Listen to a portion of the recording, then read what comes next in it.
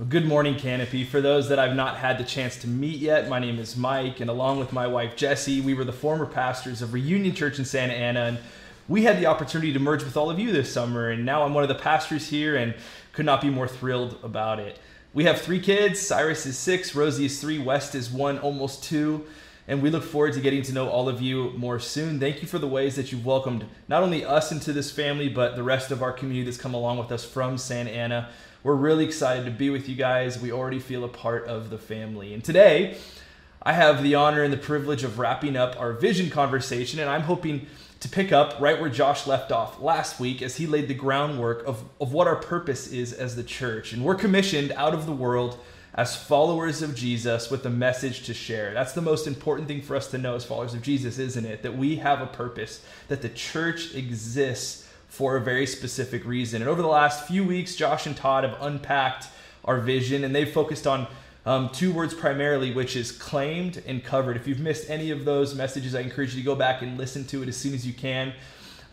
But there's 3 words, and so we've talked about claimed, covered, and I'm going to continue on where Josh left off last week and talk about part 2 of the word commission. And these 3 words is what we believe points us into the right direction of what it means to learn to live free. That's who we are as a church, right? This is what Canopy is all about. This is why we exist. Canopy is a family of house churches learning to live free. Freedom is a huge theme all throughout Scripture. What freedom doesn't mean, and what Josh and Todd have been talking about, it doesn't mean that we can do whatever we want because Jesus will forgive us. Freedom, as much of the New Testament lays out, is all about choosing the way of Jesus because of what Jesus has done for us on the cross. Jesus didn't just save us from something, he saved us for something. And this is why Jesus spent so much of his time preaching on the abundant life, isn't it? The abundant life is what the 4 Gospels are all about. Living in your new identity, stepping into your new calling. Now that you've said yes to Jesus, there is work to be done. So if you have a Bible, I want to invite you to go ahead and pull it out and turn over to Mark chapter 6. I'm going to jump around to a few different passages here, but to begin our time together. And so first passage we're going to read is Mark chapter 6, verses 7 through 9. And this is what we read. It says, Jesus, summoned the 12 and began to send them out in pairs and gave them authority over unclean spirits. He instructed them to take nothing for the road except a staff, no bread, no traveling bag, no money in their belts, but to wear sandals and not to put on an extra shirt. Luke chapter 10, verses 1 through 4. After this, the Lord appointed 72 others, and he sent them ahead of him in pairs to every town and place where he himself was about to go. He told them, the harvest is abundant, but the workers are few. Therefore, pray to the Lord of the harvest and send out the workers into the harvest. Now go, I'm sending you out like lambs among wolves. Don't carry a money bag, traveling bag, or sandals. Don't greet anyone along the road. John chapter 20, verses 19 through 22. When it was evening on the first day of the week, the disciples were gathered together with the doors locked because they feared the Jews. Jesus came, stood among them, and said to them, peace be with you. Having said this, he showed them his hands on his side, and so the disciples rejoiced when they saw the Lord. Jesus said to them again, peace be with you. As the Father has sent me, I also send you. After saying this, he breathed on them and said, receive the Holy Spirit. Okay, so what do all 3 of these passages teach us about Jesus? It's pretty obvious, isn't it? Jesus expects those that are his to step outside of themselves. He actually mandates for us to step outside of our comfort, outside of our preferences for the benefit of others. Jesus had made a regular routine with his early followers of sending. Anytime he saw them get too comfortable, he actually sent them out. And I was reading not too long ago a study that was done, and the study interviewed 100 people, and they were all in their 90s. And they were asked one question. The question was this: if there was one thing that you could do different in your life, what would it be? What would it be? So the overwhelming number 1 answer that came back was this. Pretty interesting. They said, I would have taken more risks. There's something for us to learn here. I don't know or really care how a 40-year-old, or maybe my age, I'm 30, almost 36. I don't really care like what I would say about that necessarily, but someone in their 90s has a little bit more credibility, don't they? Someone who's lived a long life or seen a lot of things, and they say, I wish I would have taken more risks.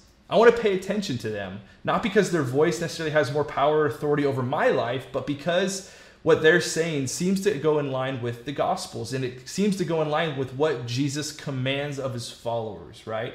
I don't want to get to the end of my life and say, I wish I would have taken more risks. Something you guys should know about me, I'm a naturally cautious person.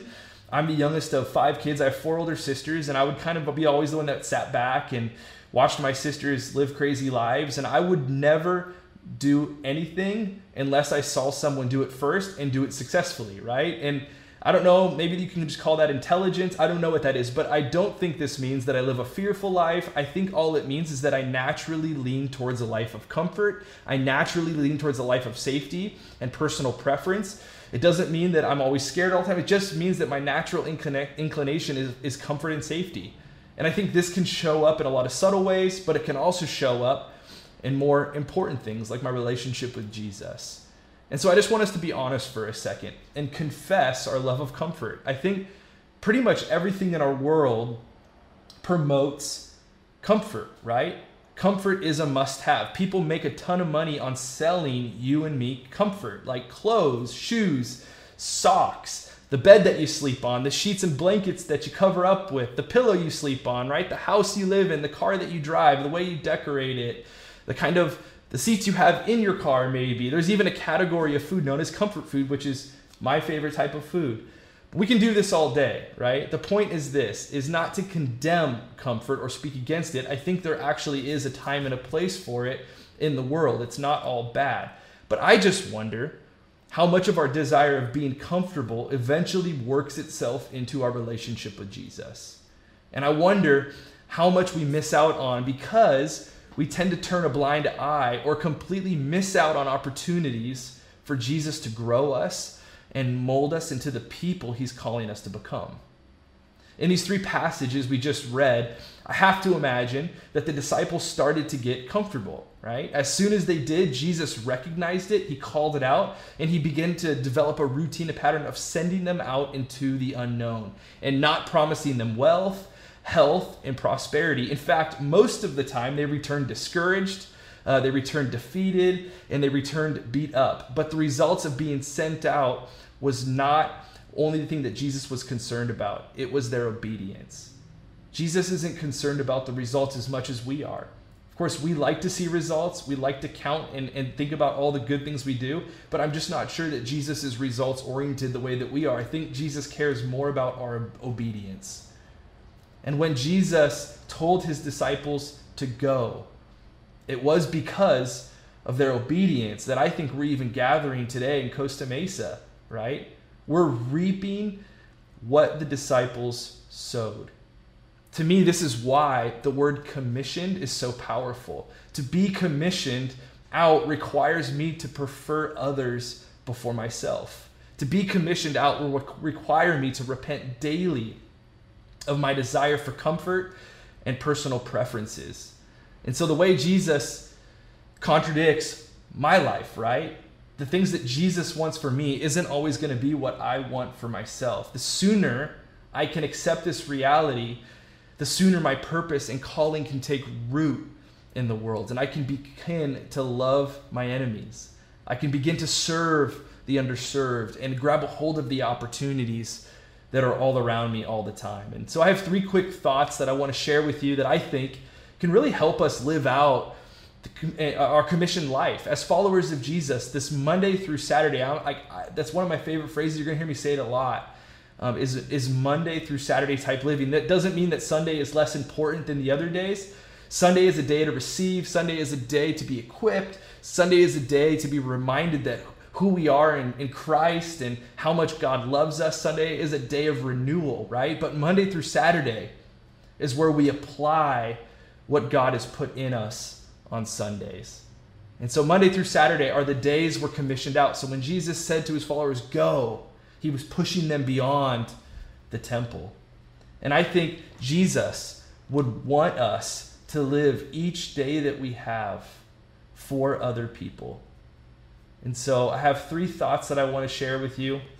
And again, my hope is that these 3 thoughts, or really encouragements, would remind you of your purpose as a Jesus follower, as we say as a community, as we're committed to this life of commissioning, I think the first thing that we ought to grab a hold of and to be encouraged with this morning is to participate in the family of God. That's the first thought I have. Participate in the family of God. And one thing I know to be true about a healthy family is that there is full participation, right? Healthy families love to spend time together. They love to do things together. It doesn't matter where they are or what's going on. They find fulfillment in just being together. I don't know if you could think of the family like that you grew up in when you were a kid, you went over to a friend's house, maybe it's your own house. You had friends always coming over and wanting to be at your house. It's because healthy families are compelling to the community. People want to be a part of healthy families.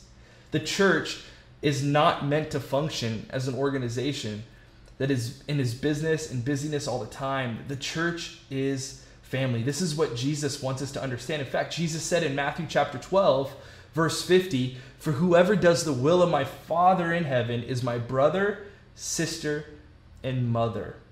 I think this is how the church can become compelling to the world again, especially when the pandemic has completely scattered so many people, has completely scattered the church, where churches around the globe are closing its doors in unprecedented numbers.